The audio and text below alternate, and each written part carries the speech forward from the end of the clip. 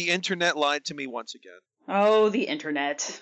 You are listening to the Archaeology Podcast Network. The APN is currently looking for network sponsors. Hear your company right here at the beginning of the show in over 60 episodes a month on 18 different shows and reach 70,000 subscribers. Contact the APN via Chris at archaeologypodcastnetwork.com. That's Chris at archaeologypodcastnetwork.com to sponsor the only archaeology education and outreach podcast network. Ancient tools and burials, plants and seeds, Neanderthals.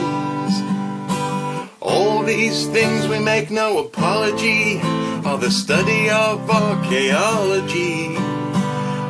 But we don't do dinosaurs. No, we don't do Welcome to the Archaeological Fantasies Podcast, episode 75. I'm your host, Sarah, with my co-hosts today, Ken Fader and Jeb Card. And today we're talking about various laws that affect the field of archaeology, focusing mainly on the Antiquities Act and the recent executive order that looks at reevaluating various national monuments, including Bears Ears. Get ready to think critically. You will see are a staple of archaeology. But we don't do dinosaurs. No, we don't do dinosaurs. No, we don't do dinosaurs. Hey everyone, and welcome to the Archaeological Fantasies Podcast. I am your host, Sarah, and I am joined today with my co-hosts, Ken Fader and Jeb Card. How's it going, guys? It's going. It is going. It has been a week. Yeah, absolutely. Something's going. So, before we do anything, can we just acknowledge how much shit has happened in the last 2 weeks as far as archaeology is concerned? Like, so much weird crap in the news. Well, let's see. We found new hominins in North America. We learned that there is a monument in Turkey that says we're all going to die. And then another thing. What was the other thing? Oh, so, this has been the last couple weeks. So, there was an executive order that, President Donald Trump signed. President Donald Trump. You may not like it, but that's what we have to deal with. Accepting reality is the first step to dealing with reality. Anyway.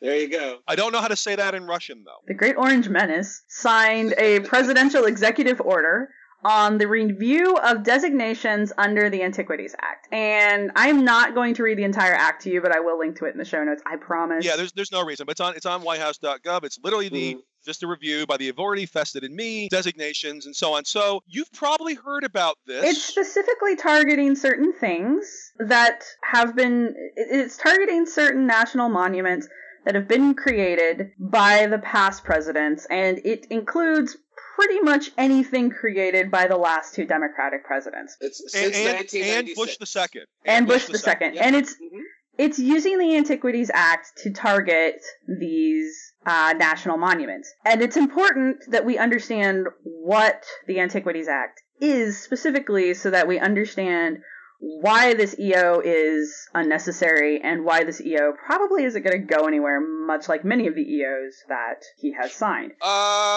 We'll see. Many. Let's see on that one. Yeah, I'm going to apologize. This is politics is a super hot button for me, so I'm going to try to keep my snark to a minimum, but yeah. If you can't tell which side I lean on by now, you're not paying attention. More alarmist. I actually do suspect this may go farther than you might think. Jeb is much more of an alarmist than I am. I tend to not get too worked up over it, but I have been proven wrong consistently since this election, so. Certainly there is a threat that's being posed to many of our important national monuments, and I think it's certainly within the purview of this show to look at various misleading statements, misrepresentations of what the law actually says and what it allows presidents to do, that at least, and I'm trying to be non-political here, but simply saying, hey, listen, you've got to read the American Antiquities Act Short Act to see exactly why it's a brand new act, right? Like Barack Hussein Obama put this act in play, right, Ken? And that's there is the thing. If you were to read so many of the accounts, both online and in the newspapers, it sounds like this is some new thing that the last moment Obama, out of nowhere, decided that he was going to name some national monuments just to bother people. Right. In fact, the act on which Obama was able to base his power to do this was passed in June of 1908. 1906. I'm sorry, it's the American Antiquities Act. And lest you think this is some liberal democratic ploy to take ownership of property, the guiding force behind this act and the person who named the first, I think, 17 national monuments was Teddy Roosevelt, who is not generally thought of as a liberal, progressive, communist Democrat. I still like Teddy Roosevelt. He's one of my favorite presidents. He is, after all, a Republican. Okay, to be fair, no. Son of a gun. Roosevelt was a Republican before they went crazy. No, well, Roosevelt was a Republican in the sort of post-Civil War party of Lincoln Republican, yes. Mm-hmm. And we are not going to get into a political history of the United States, but I hear what you're saying. And Roosevelt was a conservative. When conservative meant he was all about conservation. Yes. Maintaining the wilderness of the United States, maintaining and conserving historical sites. That's what he meant when he talked about being a conservative. So, Ken, what laws about... So what we're going to do in this episode, we're going to talk about the Antiquities Act. We're going to begin... I think we're going to end with it. But we actually thought it'd be a good idea to talk about a number of the different laws that affect America and America's relationship with other nations involving archaeology. And there's tons of laws in different nations. We're going to focus... We're all three Americans. While we do talk about other places, that is where our focus. So, Ken, what laws were there on the books for the United States about protecting important archaeological resources before the Antiquities Act? There really was virtually There were none. There were none. Yeah, and here's the trick thing question. that happens. Yeah, here's the thing that happens is that the federal lands are located all across the United States. These are lands within individual states owned by the federal government. That right now today, the percentages are very, very widely. In my state of Connecticut, the federal government owns and administers 0.3% of all of the lands here. In Nevada, it's 84.9%. In Utah, it's 64.9%. In Alaska, it's 61.2%. What that means is the federal government is, by law, responsible for protecting, preserving those lands. And folks who are in the business of protecting and preserving those lands in 1906 had a problem, which was, well, we know we should be protecting things, but we don't even know, we don't have a law that specifically says we are allowed to arrest people for digging up archaeological sites. Well, So- one of the problems they had, his name was Richard Wetherell. Yes. You want to talk about him? The Wetherells were the folks who effectively took control of Mesa Verde. The major mesa on which a lot of the cliff dwellings are located is Wetherell Mesa. Pueblo Bonito. Right. So, and these guys looked at these sites as a way, they were businessmen, and they wanted to market these sites and have tourists come and bring artifacts home with you. Yeah, there were expeditions. I mean, things were being shipped to the east in like train cars in large quantities, both ethnographic things like people paying pennies on the dollar for Navajo woven rugs and modern pottery. The Wetherell brothers, now, on the one hand, they were cowboys to some degree. I mean, Richard Wetherell ends up getting killed there was a guy that he owed money over a horse or something, and he gets shot to death. He camped in Pueblo Bonito at one point in Chaco Canyon, the huge gray house in the center of the Chaco phenomenon. And yeah, one of his brothers, he did archaeology at Harvard. He was actually the roommate of Sylvanus Griswold Morley, the spy master and sort of founder in many ways of Maya archaeology. But yeah, they were basically helping. Yes, we did not have spies in archaeology. I mean, I think you just said all the archaeologists were spies. No. No spies. There's no spying in archaeology. If I remember Ixnay on the eyes pay? Is that what you're saying? If I remember correctly, Wetherell is buried at Chaco Canyon. There's a gravestone marking his burial right back behind Pueblo Bonito. Wow. I've got to look through and see if I have that photograph, but I'm almost positive of that. That's pretty cool. But so the deal here is the government realizes we need something explicit, we need something specific on the books to protect those places. And the Antiquities Act is really short. I'm not going to read the whole thing, but the first part, be it enacted that the Senate and House of Representatives of the United States of America in Congress assembled, that any person who shall appropriate, excavate, injure, or destroy any historic or prehistoric ruin or monument or any object of antiquity situated on lands owned or controlled by the government of the United States without the permission of the Secretary of the Department of the Government having jurisdiction over the lands on which said antiquities are situated, shall upon conviction be fined in a sum of not more than $500 or be imprisoned for a period of not more than 90 days, or shall suffer both fine and imprisonment in the discretion of the court. So here we have, for the first time in America, a recognition that, you know what, we, the federal government, we own a lot of land, and it's our job to protect and preserve that land. We administer those properties, and on those properties there may be historic and prehistoric sites, ruins, things of value, scientific value, and we are now saying it is illegal. We are going to arrest you if you, without the proper permission, as an if you've submitted a proposal to dig these sites and there's get a permit, recognition that these things belong to the federal government. Otherwise, we're going to arrest you and we'll fine you and put you in jail. Now we're going to come back to some of the misconceptions about that. I just want to get the law out there. Right, but one of the important parts of the law that we're kind of glazing over, I feel like anyway, is that the law was put into place not specifically but with in mind protecting Native American, Paleolithic and Native American ancestral spaces. And this becomes important later, and we'll get to it as we go. But on top of preserving natural beauty and natural resources, which, surprise, surprise, people, we need to protect those too, it was also there to protect what we as a country were recognizing was the history of the native peoples that we kind of came in and worked really hard to wipe out. That first part of the law specifically talks about prehistoric ruins. Right. Yeah. It's the second part. There's a paragraph, a second paragraph that we're actually going to be focusing on, I think, a little bit more today. And that paragraph, and again, I will read only snippets of it, that the President of the United States is hereby authorized in his discretion to declare by public proclamation historic landmarks, historic and prehistoric structures, and other objects of historic or scientific interest that are situated upon the lands owned or controlled by the government of the United States to be national monuments. Right. That's where that word turns up.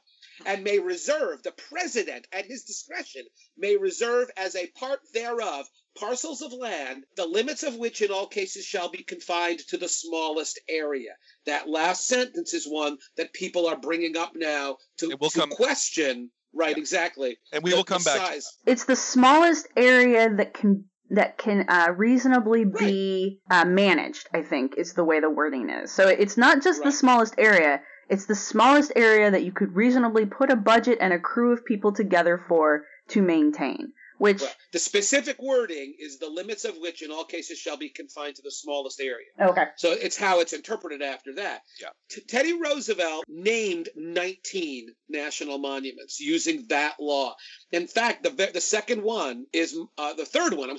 Is Montezuma Castle, which is a cliff dwelling in Arizona. The very first one, to show how this law applied to both natural and historical resources. Yeah, that's not a new thing. And again, we'll talk more about that. Yeah, the first one is Devil's Tower in Wyoming. If you've seen Close Encounters of the Third Kind, the place where all the flying saucers land are attracted to, that's Devil's Tower, which is huge volcanic neck, amazing basalt pillars. So what you're saying, if I hear you right, Ken, is that really the Antiquities Act was actually part of the secret Illuminati strategy to attract UFOs in the 1970s. Jeb, you have to quit giving away all the secrets. Stop it. Clearly it must have been. I love the fact that the second one is El Morro, which was an important point.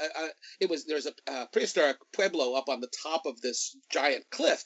But the reason it was named a national monument is there are these amazing pieces of graffiti in late 1500s, early 1600s, a lot of it Spanish folks traveling through the area.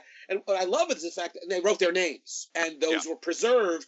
And what I love is, well, today if you do that, you get arrested. But these are of historical significance now, as marking these are the names of some of the very earliest white folks who traveled through the American Southwest. Yeah. Although And the name suggests not just white folks. Right. Oh, no.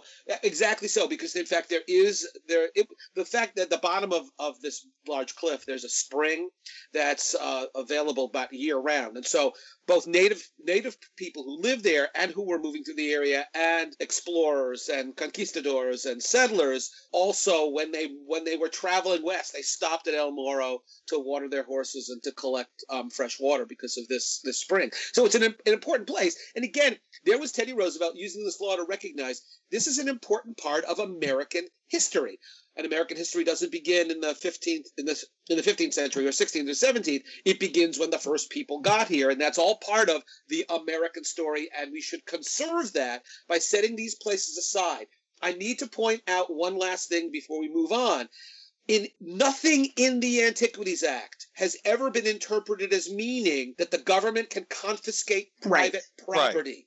And that's something else that you will see again and again about the most recent ones, that Obama has taken away land from he hasn't taken away land from anybody. And I'd like to talk that all of this land was already administered by the federal government. That's what the law applies to. Yeah. You can live in the oldest house in your town and you own it. The federal government cannot say, oh, you got to move out. We're going to name this a national monument. That's not possible. Now, there are laws that are going to change that. So what we're going to do is the Antiquities Law was the federal law of the land on archaeology, the only one for 60 years. Now, various states, after they had really bad cases of looting, did start to put in. And by the way, for context, other nations around the world had laws against looting, had laws against exporting their artifacts. Egypt, for example, decades earlier than the United States. We were a latecomer on this, which is not a terrible surprise. We're a latecomer on a lot of things. Well, I mean, again, it gets to the valuing of Native American versus non-Native American, but we put this law in, it's a great law. But that was the law of the land for 60 years. Various states sort of copied it or modified it for their own purposes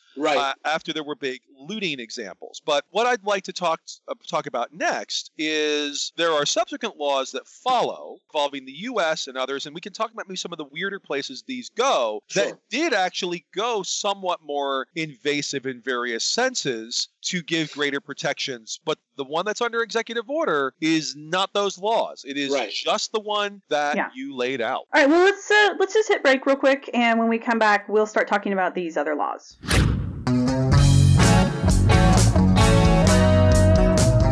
Hey, podcast fans, check out the ARC365 podcast at www.arcpodnet.com/ARC365. That's ARCH365 for your daily dose of archaeology. Each episode is less than 15 minutes long, and we have some great guests recording about awesome archaeology. We also try to throw in some definitions and basic archaeological information.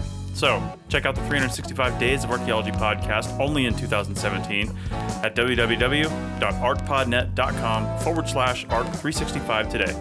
Find us also on iTunes, Stitcher Radio, and Google Music by typing ARC365 into the search. Now back to the show.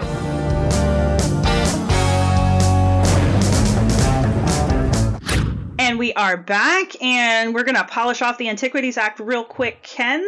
Yeah, just want to point out that the fourth place that was named a national monument, that's number 4 by Teddy Roosevelt, is the Petrified Forest in Arizona.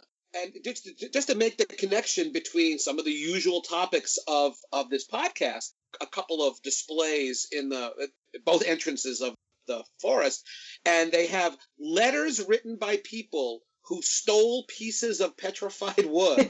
They weren't supposed to do that. They're breaking the law by doing that. They are in violation of the Antiquities Act, who then send back those letters and send back the petrified wood because of horrible things that have happened to them, because there's a curse on anyone who removes pieces of petrified wood.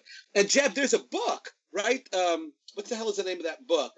It's a compilation of letters that people have sent to the Park Service saying, oh, dear God, please take back these pieces of petrified wood, remove the curse, because this horrible litany of things has happened to them since they removed the petrified wood. So I'm not saying to anybody listening out there that if you go to a national monument and you take anything out of it, that something horrible will happen to you. I am. But, it's just food for thought, right? I will totally go out there. All archaeology sites are cursed. Don't steal from Well, me. as I tell my students, and I don't know if we told this story, and I'm not going to tell it now, so we'll leave it as a cliffhanger if I haven't. But as I tell my students, as I've learned, if you steal archaeological artifacts, a vampire will eat your face with syphilis.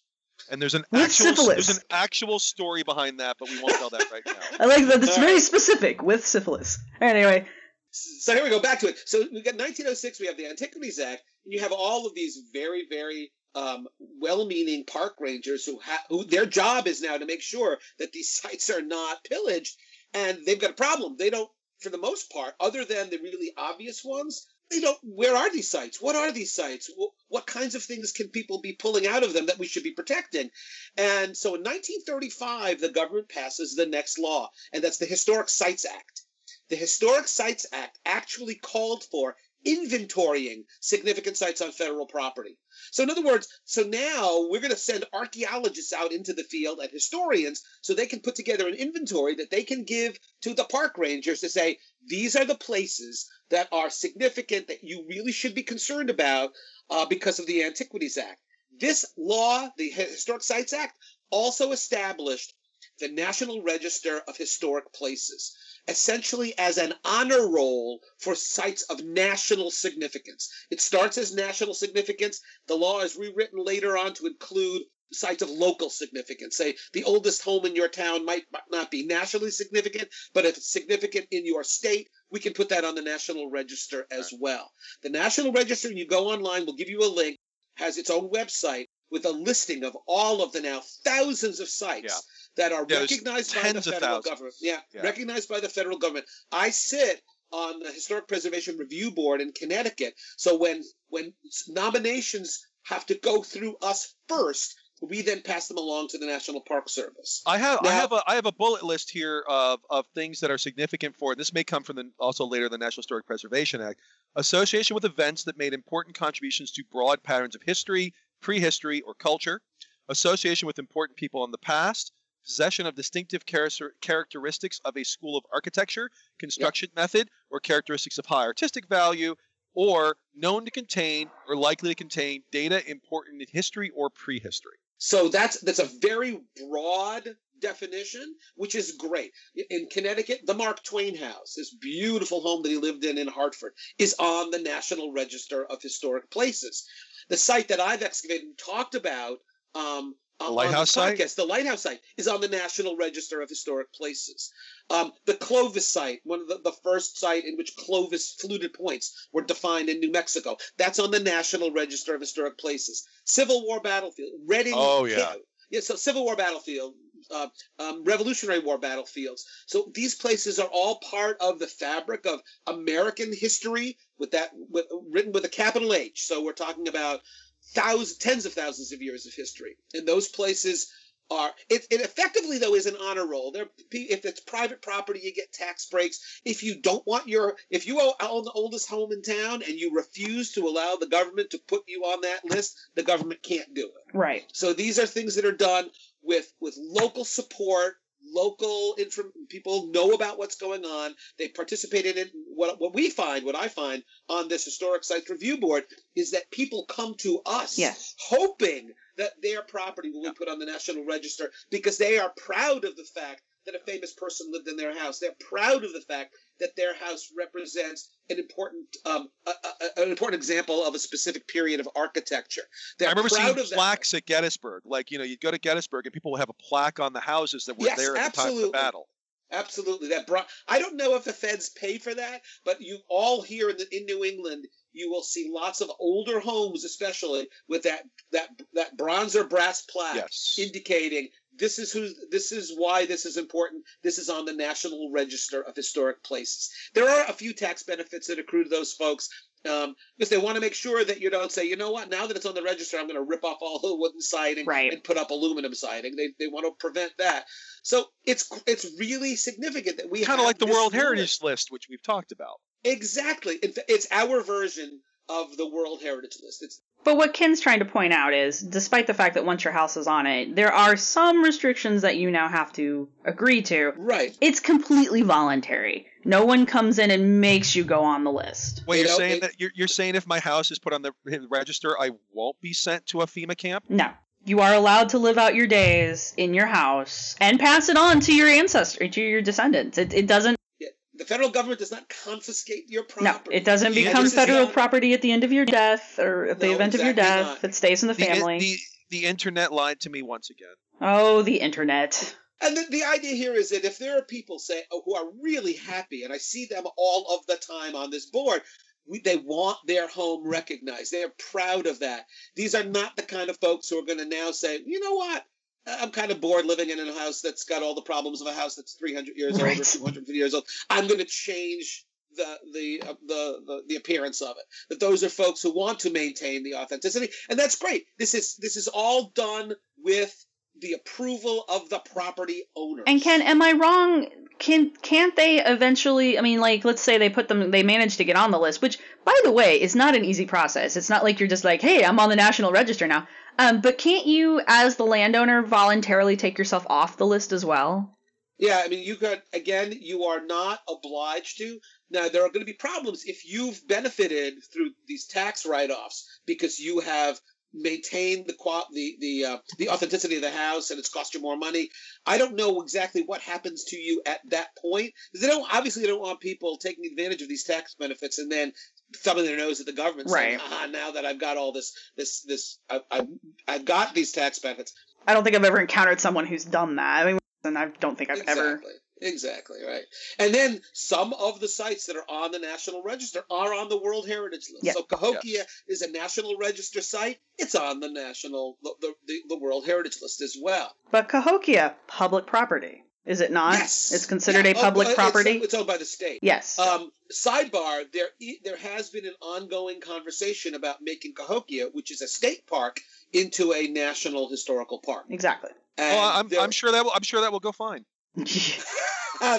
Jeb, would you be surprised to know that it is not indeed going fine, that there is quite a bit of resistance to this? I spoke to William Eiseminger, who is he's a colleague and a friend, and he's one of the assistant manager of Cahokia, and he's an archaeologist and an artist. And I mentioned it to him, and he just kind of nodded his head and said, yeah, there's been some discussion about that. And I think at this point, probably it would be smart not to pursue that.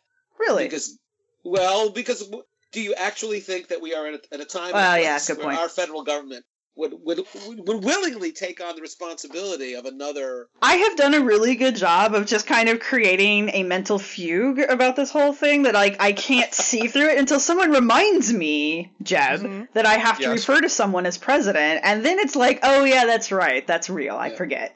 I won't bring up the nuclear biscuit. Probably the law that I think that may be in more ways a little more invasive, aka a little more protective, depending on your perspective of such things, is the one that kind of builds on that and sort of gives it a bit more teeth in some ways, and that would be the National Historic Preservation Act of 1966. And this one's actually pretty damn important for American archaeology. Right. I mean, we see, and the thing when I teach this to my students, I say that, each step of the way, depending on your political perspective, you could say the government is recognizing in incremental steps its increased responsibility towards preserving America's heritage. Or you could say the government is getting increasingly intrusive in forcing people to preserve their national heritage. I fall out on the former and not the latter. So now the government is recognizing, hey, you know what? If we've got a national register, all right, so we've got this register where we're telling people we are celebrating American heritage and American history.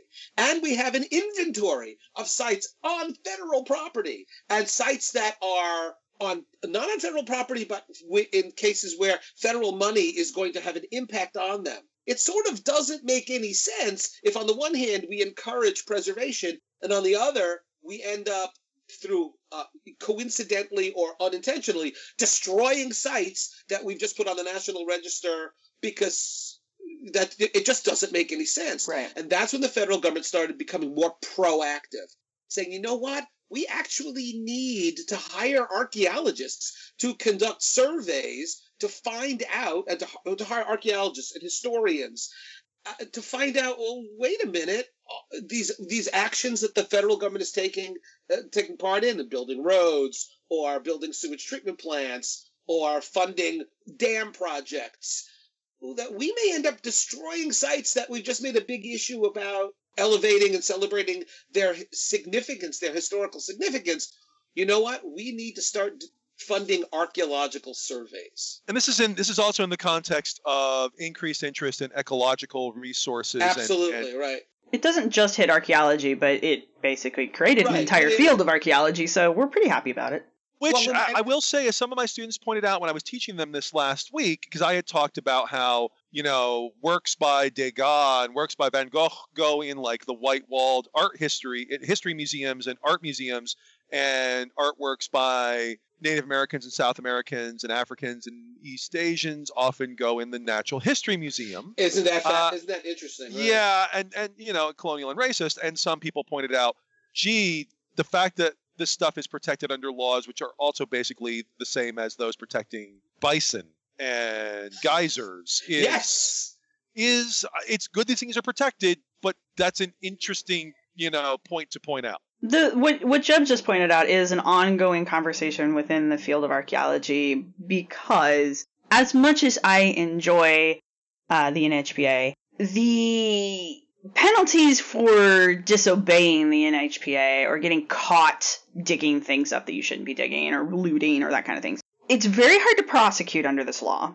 We've talked about this on the Women in Archaeology podcast. It's hard to prosecute under this law, and it's hard to convict under this law. And so a lot of times, if you get caught doing something that you shouldn't be doing, they'll try to kind of sandwich it in with some other stuff that is more easily prosecuted. So people aren't, as much as this law does exist and it is something that you should be worried about, and you really shouldn't go out and loot and do all the bad things that we talk about not doing on this show, the law needs more teeth, is where we come in with this. And I think that's what Ken and Jeb are getting at with the whole, it's nice to have a law that protects these things, but at the same time, we're regulating a bunch of people and people's history into the same category as non-animate objects that are not viewed with as the same historical or cultural importance. Well, I'm going to briefly skip forwards one, then I think we should come back to the NHPA.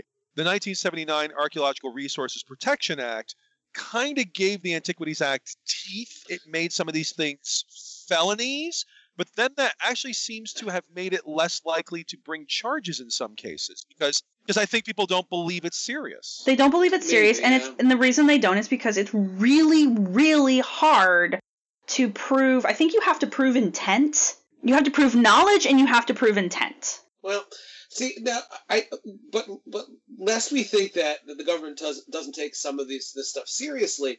I was at a museum somewhere in Utah, maybe it's Edge of the Cedars, where they highlight in a display how serious the government was about prosecuting. This was a really substantial looting operation on federal property, where the FBI was called in, and the way they were able to identify the guy is they found a cigarette butt. They brought it back to their lab, and his DNA was all over it. And they went to his home, and they had a warrant to look through his house because of the DNA on the cigarette at the looted site. And his house was filled with the objects that had come from this burial site. And he was arrested and fined a tremendous amount of money. All of the equipment he used, it's kind of like the law is applied. The way they deal with drug dealers, well, they'll take away their airplanes and their vehicles. The same thing happened to this guy, where his earth-moving equipment, his four-wheel drive vehicles, were all confiscated by the federal government, and he spent time in jail. Yeah. But in this case, the evidence was very, very clear. The problem with having extremely rigorous enforcement, which is great, but then having really punitive penalties, is that people out there in the field may feel badly about a ranger, for example, may feel really badly about arresting some kid who picked up a potsherd when the penalties are so extreme.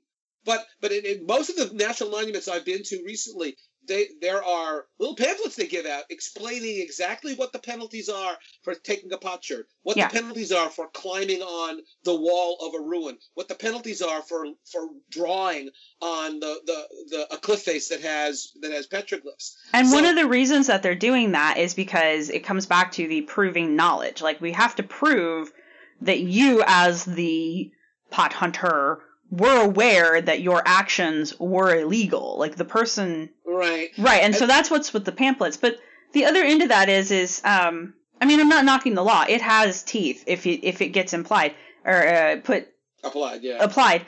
But the problem isn't that they don't apply the law as much as we would like them to.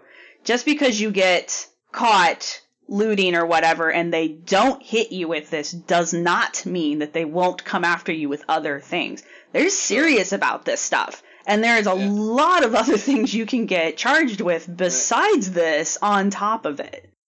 I had just a tiny little anecdote. A ranger at Arches National Monument was telling me the story. There's this beautiful petroglyph panel of this gigantic bear, really, really cool. And as part of the petroglyph, you have hunters, who are much smaller than the bear, shooting their arrows at it. And above the bear right now is this whole scratched out part of the cliff. And what the ranger told me was they actually found 2 teenage boys vandalizing the petroglyph. They arrested them. They brought them back to the ranger station. And since they were kids, they called the parents, and one of the fathers arrived absolutely enraged that they would arrest his son, and his argument was there was no sign right near that petroglyph panel telling people that they were not allowed to vandalize the panel. Wow. Now, my reaction to that is I've seen the Mona Lisa, and I didn't see any sign at the Louvre saying, it is against the law to take out a Sharpie and put a mustache on the Mona Lisa. But you wonder about if that's the attitude people have. It's difficult. The best laws are not going to be sufficient if the general attitude is, well, it's boys will be boys, and who cares? And that's why those pamphlets are such a brilliant idea, because they can be like, well, there's information about it. You just chose not to read it. Ignorance does not protect you from the law. Exactly. And the other important law. This amazes me that the National Environmental Policy Act, which was passed in '69, I think it is, actually kind of puts a lot of this stuff together and includes archaeological and historical sites as the resources to be protected by this act. Now, everybody thinks of resources as being natural resources. So we've got trees, we got air, we got water, and sure, we want to protect that. But that act, signed by Richard Nixon, if I remember correctly, Jeb, was he a Republican? Richard Nixon, was he a Republican? Yes, Richard Milhouse Nixon. Republican. He signed that act, and that act specifically, very specific language says that the federal government will fund no project. This is away and outside of the federal property. Will fund no project that results in the destruction of any site, historical or archaeological site, on the National Register, and it goes a little bit beyond that, or eligible for inclusion on the register. That wording right there changed archaeology in the United States. Because now it meant every state, every municipality that gets either federal money or needs federal licensure, needs permits, and they want to build a dock outside of New London, Connecticut, or they need federal money for a dam project or for a road project. The federal government at that point said, well, no, before we give you that money, you guys have to make sure that there's no site on the National Register that's going to be negatively impacted by this project. But not just, that's easy. You got a list of sites. Okay, none of them are in that right of way. But you also need to determine, are there any sites there that are eligible for the register? And you know what? You can't answer that question until you do an archaeological survey and look for sites. That absolutely changed archaeology. It was, I think, for my money, it was the most important putting together of various threads, all related to historic preservation and conservation, putting them all together and saying, you know what? The United States is going to now be very proactive in making sure that archaeological sites that are eligible for the register, historic sites eligible for the register, will be protected. That wording there have been attempts to withdraw that wording, along with attempts to withdraw the wording that the federal government will fund no project that will result in the extinction of any animal species or plant species. That wording, there have been attempts by certain people to eliminate that wording from the National Environmental Policy Act for years, and that's another thing that concerns me. If they eliminate that wording, both in terms of danger of species extinction, but also the danger posed in the destruction or negatively impacting sites that are eligible for the register. But, it makes sense that the federal government is going to have a National Register of Historic Places, that the federal government is going to have, as a policy, recognizing, celebrating, and preserving important sites in American history. It doesn't make any sense if out of with their other hand, they're funding projects that result in the destruction of those sites. Well, let's go to break real quick, and when we come back, we will continue this discussion. Interested in archaeology? Want to hear from experts in the field about the latest discoveries and interpretations? Check out the Archaeology Show every other Saturday and let hosts Chris Webster and April Camp Whitaker take you deeper into the story. Check out the Archaeology Show at www.archpodnet.com/archaeology and subscribe, rate, and comment on iTunes, Stitcher Radio, and the Google Music Store. That's www.archpodnet.com/archaeology. Now back to the show. And we are back. And Jeb, you wanted to tell us a little bit more about some other laws and some other features that are out there protecting sites here in America. Well, there's one more about America we're going to talk about in a moment, but then there's one that I'd like to come and revisit on another episode and maybe get some specialists in, because it's what we do. Mm-hmm. And but it's not a law; it's a series of it's actually an agreement, international agreement. So we talked about the Antiquities Act 1906. We talked about, which we're going to come back to, talked about the National Register of Historic Places, and then the law that is associated with that, the National Historic Preservation Act of 1966, that then sort of gives teeth and really creates the CRM regime that does the majority of archaeology in the United States today. And to hear much more about that, there's the CRM podcast and other podcasts which focus on CRM, which we generally don't, on the Archaeology Podcast Network. So you can go hear more about that there. But that's really the backbone of a lot of archaeology gets done in the United States today. We also briefly mentioned the 1979 Archaeological Resources Protection Act, which sort of gave felony teeth to the Antiquities Act. One more I'd like to mention before we get to our last one, and then we come back to the Antiquities Act, is the UNESCO Convention. This is through the UN. This is more of basically countries that sign on starting in 1970 to make laws that will try to impede trafficking between nations. Because prior to this law, numbers of nations, Peru's got laws going back decades and decades. Egypt's got laws from the 19th century against exporting artifacts from their countries without permission. But of course, the thing is, those are Egyptian laws or Peruvian laws or laws of various nations. Once you've got them out of one country, it doesn't apply jurisdiction-wise outside that country. The UNESCO Charter of 1970 was a way to get nations talking to each other and providing a framework to create treaties, or really the main thing you hear about are memoranda of understanding, where two countries will agree based on their membership and their signatories of the UNESCO Charter that they would work together. So if El Salvador, for example, I worked there, but it's also the first nation the United States created a memorandum of understanding with in the 1980s, first around the Carasucia area that was being heavily looted during the Salvadoran Civil War, and then by 1995, the whole country, saying, okay, if we see things that appear to be coming from El Salvador that appear to not be coming in with a permit, we will also make that fall under laws, and we will cooperate with you on these issues. So a lot of things involving museums, and a lot of European nations were not initial signatories because they had big, huge museums full of things, and there was a concern that they would be sent back. Now, the UNESCO Charter, one of the things that was put in is that it does not apply to things that entered into countries before 1970. And this gets very, very complicated. Like I said, I'd like to actually bring somebody in, but a lot of the sort of international stuff falls under that. And to tie it into some of the weird stuff we often talk about, that a lot of this deals with lack of information. A lot of this deals with, Donna Yates, she's one of the people that runs traffickingculture.org, which is a very useful resource. I tell it to my students all the time. And one of her blogs is Anonymous Swiss Collector, because so many artifacts end up getting stories of, oh, where'd it come from? Well, it came from a collection of Anonymous Swiss Collector. When? Right before 1968.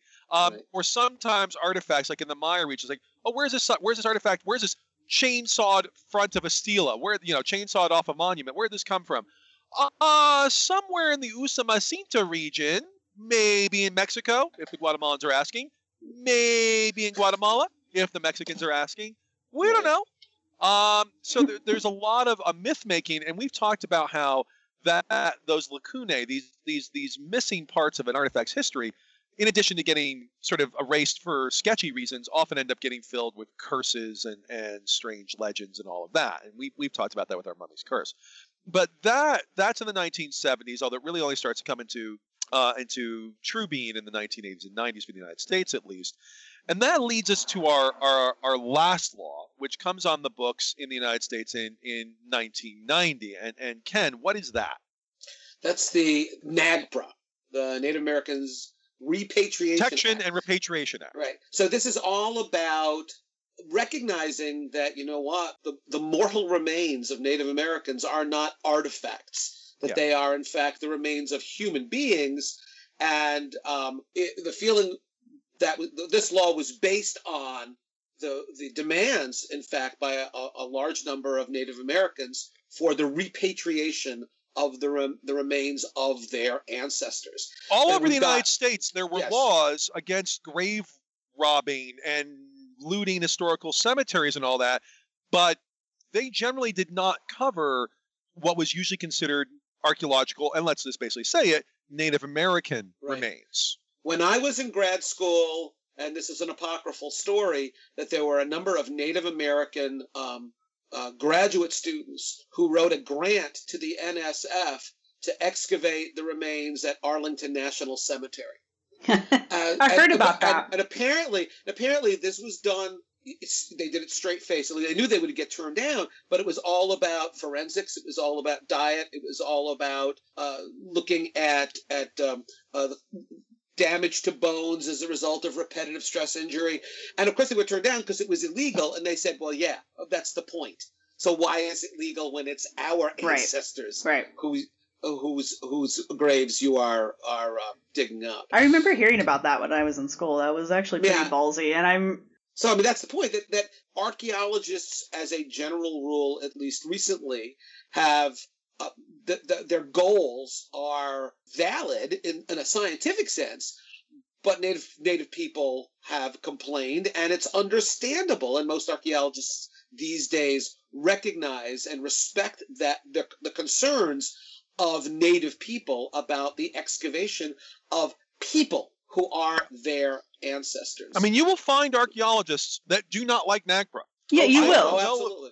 I don't know if I would say minority, majority. I mean, my take is at this point that's a minority, and a majority of archaeologists who work in the United States view it as a good first solid step to collaboration with indigenous communities. Right. But that might also be like my bubble. I don't know if that is a really representative sample of how archaeologists feel. I know that when I was in school finishing up my bachelor degree, I know that I encountered a professor there who was not a NAGPRA fan.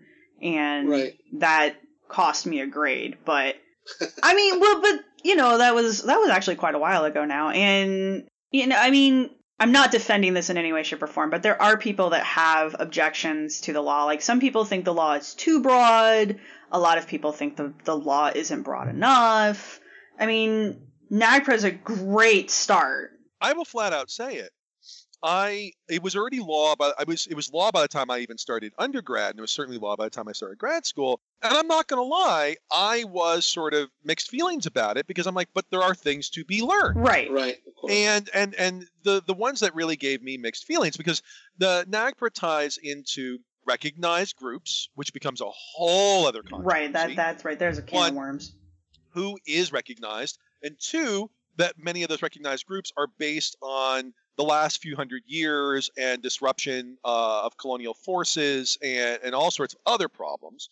And one of the cases that sort of broke this and got a lot of people going both ways was the Ancient One, a.k.a. Kennewick Man. Right. Remains from Kennewick, Washington, I think found in 1996, wrote it out of a riverbank. And this is a too long story for us to get into, but the basically, and again, kind of tying in some of the stuff we talk about, early on, there were reconstructions and sort of forensic analysis, especially since early on it was not realized that this individual died some 9,700, 9,000 some years ago. Yeah, he was really well preserved for as old as he was. Yeah, making it one of the oldest sets of remains in the Americas. Yeah. And early on, there was this sort of craniometric take, the sort of measuring of skulls that said, oh, this individual is identified, and this gets into a whole other problem with how forensic language is used, is Caucasoid. Right. But when they find out he's 9,000 plus years old, they're like, holy shit, what just happened? And this even led to, during the eventual legal fight between some archaeologists and some groups and the some indigenous groups and the U.S. Army Corps of Engineers, at one point there were like Asatru Norse worshipping folks who were like, oh, these are Northern European, getting into hyperdiffusion, although that eventually fell out. But to be fair, that was only one group, and they are not a majority in the Asatru community. You can and they were not with the archaeologists. Online, you can still find online people who swear that this is part of a government cover-up to disprove that white people were here. Oh yeah, I mean, I don't think I was on your Solutrean episode, if I remember right. I could have been. I can't remember now. But I mean, at one point, you could see on political boards that the word Solutrean had become sort of a code word for like white nationalism. Yeah. And at it one still point, kind of is. It still is. Google at one point did not recognize that. So if you put in Solutrean, you kept going to a blog that was full of that. And then at some point that stopped happening. At some point the Google directory realized what was happening, and it must have been complaints. I have really mixed feelings about that Google policy. Really mixed feelings about that. But so I will admit, I was for a time like, but this is so old and we could learn so much and blah, blah, blah, blah. And long story short, within the last couple of years, genetic evidence, first off, there was a skeleton found in a cenote in Yucatan in Mexico that was even older, that had many of the same facial features, and was clearly genetically Native American, no questions, no Ainu, no Solutrean, no nothing. Which and then Kennewick, and then Kennewick was DNA, and the same results. Same result. And Kennewick has since been, the Ancient One, as he's been renamed, has since been repatriated and reburied with ceremony due to a special act of Congress. So even with NAGPRA, this still took a congressional act. Yeah. And that's where people come in and say that NAGPRA isn't broad enough. I'm kind of in the same camp that Jeb's in, where there's knowledge that we're going to lose, but to reiterate what Ken said, we're dealing with people. We're not dealing with objects. We're dealing with people that were living and breathing and deserve respect in death like they had in life. So it's this weird place to be where it's like, I want to study that because, think of all the things we could have learned from him. But at the same time, can we learn it somewhere else where it's less invasive? Here's the thing, though. So much of this is because archaeologists have not spoken to Native Americans. Right. There is a woman with a PhD in biological anthropology, Dorothy Lippert. She's a Choctaw Indian. She's Native American. And she wrote this amazing amazing article in which she talks about how her ancestors can speak to her through, and this is her term, a voice made of bone. And she talks to other Native people about how this is an opportunity for the Ancient Ones to tell us their stories. we have to analyze their bones. And not every Native American embraces that philosophy. No. But when you have a Native American phrasing it that way, here in Connecticut, with the Mashantucket Pequot, who owned this tremendous casino, they were expanding one of their buildings, and they encountered Mashantucket Pequot burials. They didn't stop the project. They had the burials excavated. They had detailed analysis for a short period of time. All of the artifacts were drawn and photographed, and then there was repatriation in a separate part of the reservation. But the deal there was it was Native Americans in control of the remains of their ancestors. That makes a huge difference. Yeah, and not every tribe views these things the same way. Right, exactly. And that came out with the Kennewick Man, which we really should do an entire episode on.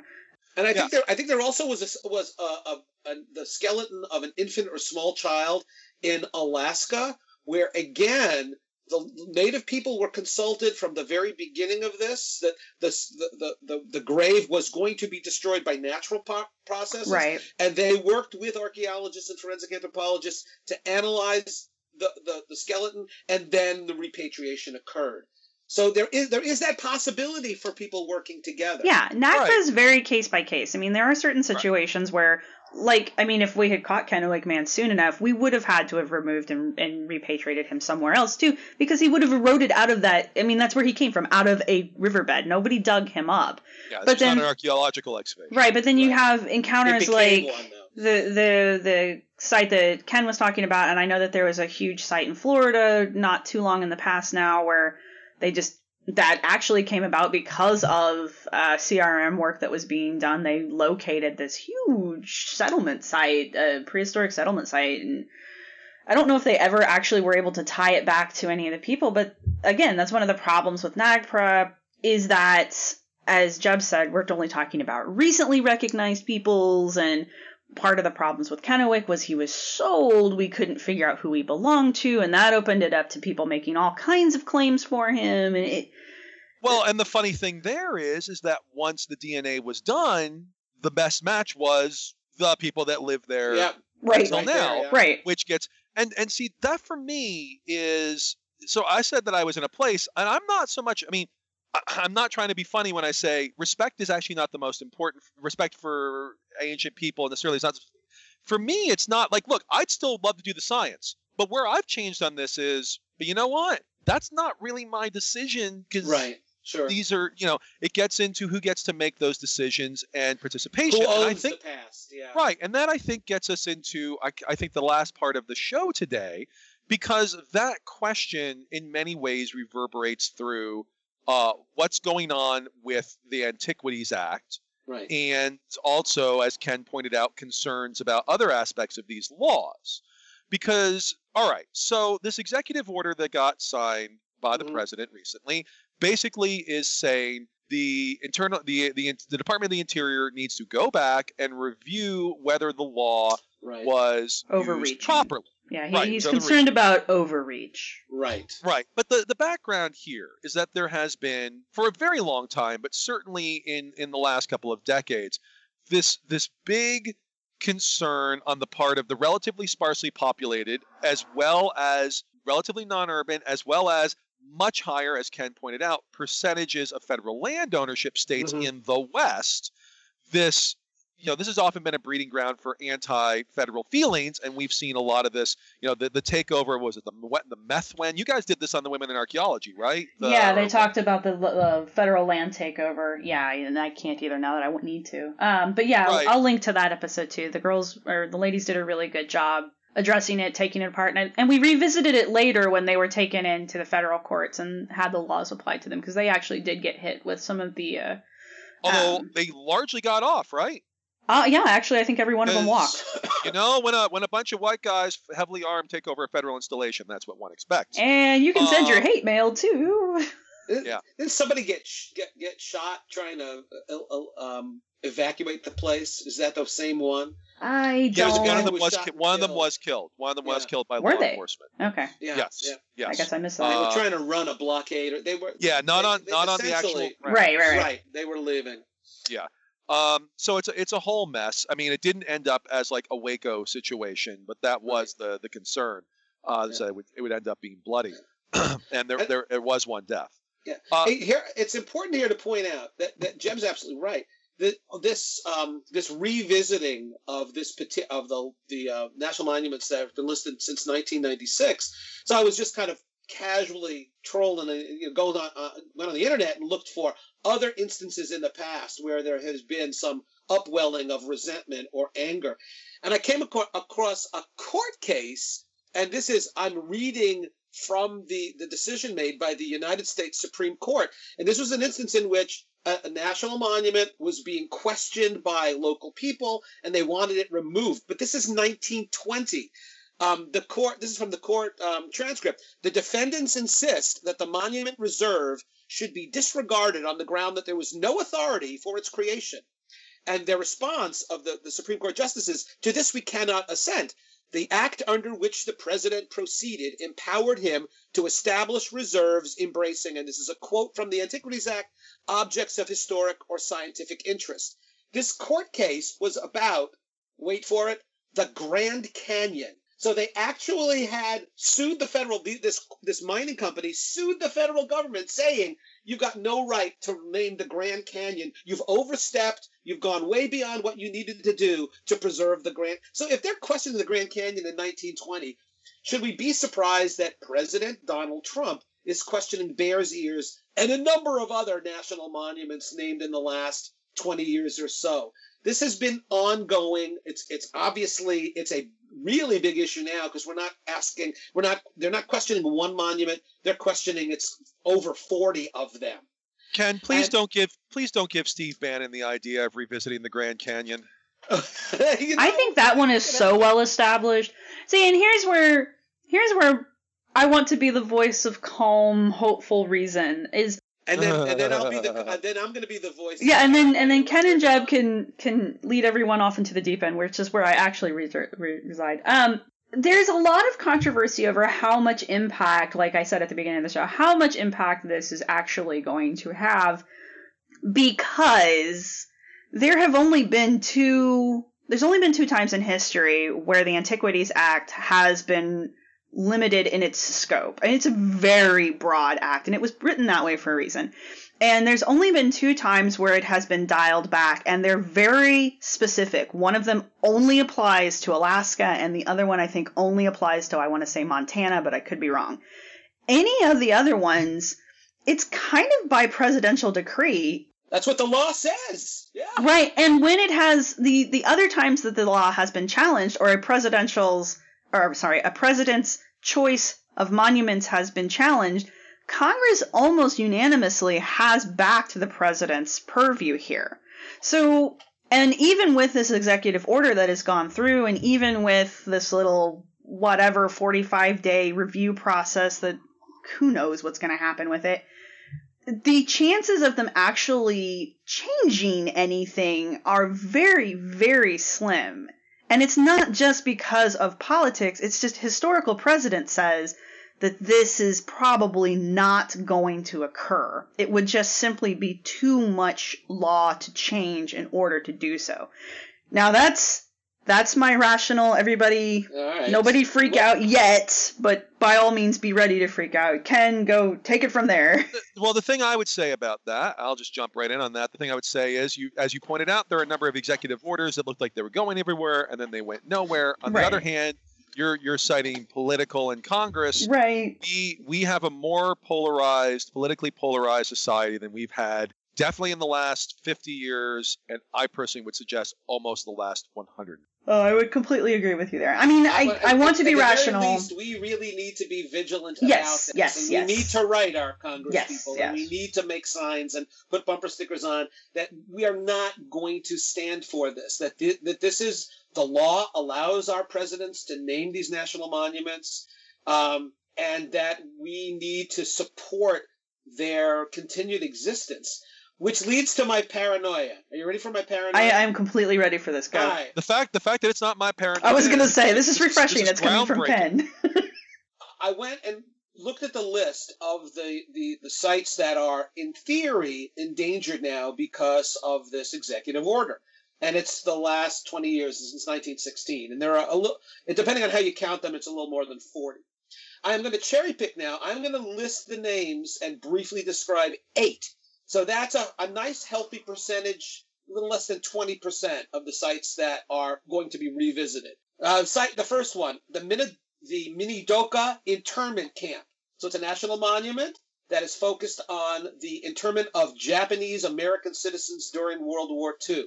The African Burial Ground. This is a burial ground in the southern part of Manhattan where there were more than 300 or 400, I believe, remains of African captives, enslaved people living in southern Manhattan in the 16 and 1700s. The Cesar Chavez National Monument, dedicated to farm workers, people of Mexican descent. The Harriet Tubman Underground Railroad site. The Charles Young Buffalo Soldiers with African-American soldiers who served during the Civil War. The Pullman National Monument, which is dedicated to a workers' community that had a heavy component of African-Americans. The Belmont Paul Women's Equity National Monument. The Stonewall National Monument that recognizes and memorializes the Stonewall riots, where basically identified as the beginning of the gay rights movement in the United States. Right. So, is it coincidental that a 20% of the monuments that are going to be revisited focus on oppressed people, marginalized people, Well, people let whose me- experiences weren't? Yes. Ken, you can take that one step further. I mean, we're looking at Bears Ears. Bears Ears is considered a religious site for the tribes Native out there. Americans. A lot of the sites that you didn't mention that are on the list, and no less important, are sites that are considered sacred ground by Native American tribes. So, no, it's not a coincidence that these sites are being targeted, at least in my opinion. I will provide 2 different devil's advocates. One that's like why this is not a political strategy, and the other, why it may well be a political strategy, but from that perspective. It's not a political strategy might simply be, well, look, we had to pick a specific, there may be a very legal reason why it has to be 1996, Right. versus all of them. It may be something like that. The alternative one, from sort of a different, from a political perspective that I don't think anybody on this show, frankly, shares, would be, people talk about this being an abuse. Now, Ken, I'm going to get to my point, but Ken, basically, before we finish, you said, you wanted to kind of claim, you wanted to get rid of any myths about this. You hear people talking about this being a land grab, except you can't, I mean, it's federal lands. Right, Like, exactly. These are federal lands. And people have talked about, we want to use these lands for these things. We can't even graze on them. Well, actually, that's not the case with, for example, Bears Ears. You can graze there. What you can't Absolutely. do is you can't do like natural gas or Right. or mining, which is what they're trying to not have at the site. Hence Right. the Antiquities Act. So first of all, there's that myth, the idea that it's taking people's lands. Are there any other myths that we wanted to debunk before I get to sort of what might be the other kind of explanation for this that is actually a little more open-faced? One of the myths and one of the things that's been spoken about by the people who oppose Bears Ears is they were telling Native Americans that they would not be allowed to go into the National Monument and collect their traditional medicinal herbs or collect firewood. And the Park Service has come out with a listing of all the things that people have said you won't be able to do, and has expressly said, no, these are myths. This is not true. Right. That every one of these, that Native Americans can continue exactly to use that land, their sacred land, exactly as they always have. Well, and one of the other myths that's they're trying to push is, with the Bears Ears at least, is that this wasn't wanted and the majority of people were against it and nobody asked them to come and stick their nose into it. And that's entirely not true. I mean, it is like categorically not true. Like That's what you call a lie. Yeah. That's absolutely a lie. It's a complete lie. People were very supportive. I think this is one of the most popular, or at the time, I think it had one of the largest popular supports to become a national monument of any of them in the past that we know of so far. the thing that's bizarre is that native folks have been talking about making this a national monument for 80 years. Exactly. They petitioned Obama to do this. Right. Well, and when the governor of Utah and Orrin Hatch and Mike Lee say there was no public participation, a year before it was named, there was a large public hearing. 1,500 people showed up. Those people who said there was no public announcement, they were there. The governor was there. Hatch was there. Lee was there. Yeah.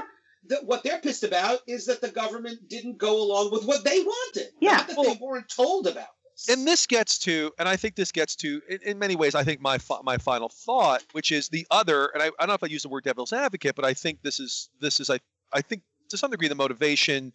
Ken, you're like, it's a paranoid thing. I don't disagree, but I would say it's their response would be, this was meant to do historical this, historical that, and now it's being used. Like, listen to all the ones you mentioned off. Right. The African burial ground, and this, and that, and that. I don't think that they're it's the last 20 years. They're not targeting specific things. What they're targeting, and they would maybe perhaps say is, oh, well, this law is now being used to, be politically correct. I mean, it is not an exaggeration or a hidden message to say, this attack against supposed political correctness was a major part of the Trump campaign. And it's been a major part of right-wing political speech for quite a long time. And it was one of the things that people heavily talked about in the 2016 election, that, all this liberal speech and supposed liberal universities and blah, blah, blah. And they would say, perhaps, that, oh, well, this law is now being used to protect African burial grounds and Buffalo Soldiers and that, to which we might say, duh. Yes, it is, because that is part of our history. And I'm sorry they didn't teach you that in the 1950s or 60s, but it is part of our history. I'm sorry that Texas whitewashed their textbooks on history for you, but there are people of other color who live in this country. And it is now also being recognized. And you see this, for example, in historical archaeology in the United States. If you go look at historical archaeology in the United States today, a hell of a lot of it focuses on, especially those who didn't leave historical records, and that would be people who had been enslaved. Mm-hmm. And that would be working class people of various racial identities in urban areas and rural areas. And it would be people. That was not where historical archaeology was. There was historical archaeology in the 50s and 60s, and it was largely, and I'm stereotyping, but basically digging up James Madison's teacups and plantations. Yeah. Mm-hmm. And then it shifted because the science, frankly, said, you know what? There's actually more to be learned from this other way. Mm-hmm. And I think to some degree, it's actually reflecting the changing priorities of the larger United States, as well as those who are looking at the history and the archaeology. Yeah. And I would not look at it as, I suspect, frankly, that a lot of this is people who want to mine and do economic things. But there's also just this general idea of, well, we don't like what's been happening the last, not even 8 years, but the last 20 or 30. And depending on who it is, you could keep rolling that number all the way back to 100 plus. I think there is, I think you're hitting the nail on the head. I think there is a great deal of what they like to call identity politics going on here. And I think the identity that is being challenged is the idea that America is a white country.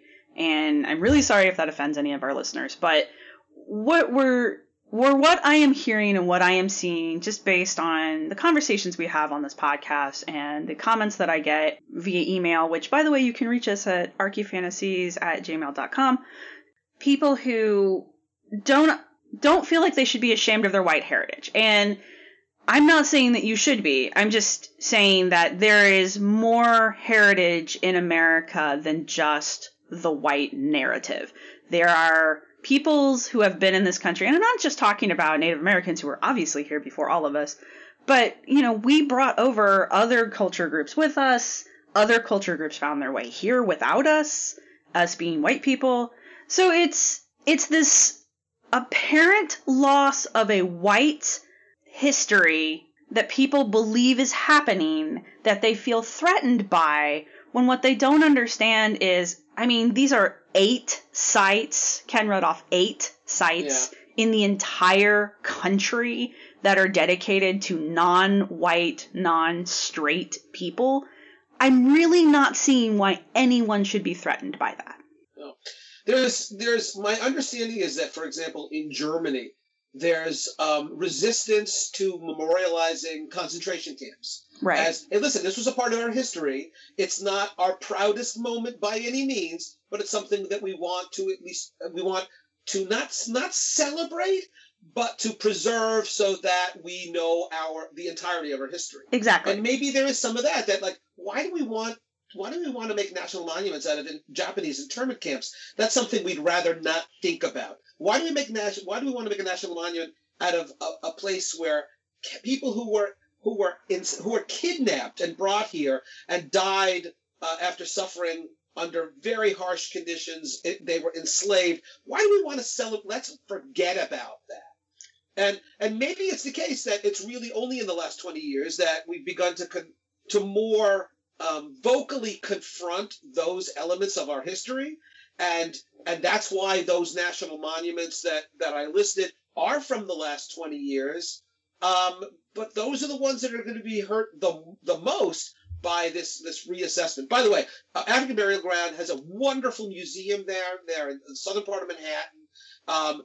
And it's a wonderful place to learn a part of our history that you don't learn in school, that you haven't been exposed to before. And that's the point of so many of these places, that we have this incredibly rich, textured, and kind of ambiguous history, but it's all part of our story, the American story. And these are important places to at least to preserve so that we never forget those stories. Those are part of it. My final thought is what you just described, the history you don't learn elsewhere. That's what archaeology is. Right. I mean, exactly. we literally dig under rocks to discover, people have problems with that word, but to discover things that are surprising that we didn't know. That is at its best and core what archaeology does. And that doesn't necessarily make people happy. In fact, it often makes people unhappy. Or uncomfortable, Yeah, all the time, which is, frankly, one of the big themes of our show. As we said, we're always pissing somebody off with this stuff. but yeah, this is a very old law that Americans have absolutely embraced. If you ask people, do they want monuments and parks preserved, there's usually a very strong yes. But if you then frame it in other terms of like overreach and land grabs, and it's being misused by liberal snowflake, liberally politically correct, blah, blah, blah, well, here we are. Right. Well, guys, thank you very much. I think this has been a very informative podcast on our end. And if anyone has further questions about laws that affect archaeology, or you just want to send us, your angry thoughts, because I'm sure we've ticked somebody off. Well, my response is always, if you're going to send us an angry email about us getting political, you know what, suck it. Well, there are political issues that involve historic preservation and protection of the archaeological and historical record, and we can't tiptoe around that. We can't avoid that. You can disagree with us, that's fine, but don't tell us not to do it. Yeah, and if they're taking their time and sending Sarah an angry email versus, say, affecting actual change in a way we may not be happy with, that's a good thing. Oh no. And if you want to send that angry email, you can send it to archyfantasies@gmail.com. All right, guys, we need to wrap up, and I really appreciate both of you, bringing your knowledge base to the show today. It's been very informative, and I hope you guys took something away from it. I hope our listeners took something away from this, even if it made you mad. So, thank you guys much. Support Bears Ears. Raise your trials as one will call. No, we don't do dinosaurs. Thanks for listening. We hope you've enjoyed it. Our music was provided by Archaeosuit Productions. If you like what you've heard, please subscribe and rate us on iTunes or Stitcher, and share us wherever you use social media. You can contact us with your questions, comments, or angry email at archyfantasies@gmail.com. You can follow the podcast at www.archaeologypodcastnetwork.com/archyfantasies. You can follow the blog at www.archyfantasies.com and get updates on Tumblr and Twitter at archyfantasies. You can also look for us on Facebook. If you're looking for the show notes for this episode, go to the podcast website at www.archaeologypodcastnetwork.com/archyfantasies. Thanks again for listening. No, we don't do dinosaurs. No, we don't do dinosaurs. We don't do dinosaurs. This show is produced by Chris Webster and Tristan Boyle, and was edited by Chris Webster. This has been a presentation of the Archaeology Podcast Network. Visit us on the web for show notes and other podcasts at www.archaeologypodcastnetwork.com. Contact us at chris@archaeologypodcastnetwork.com.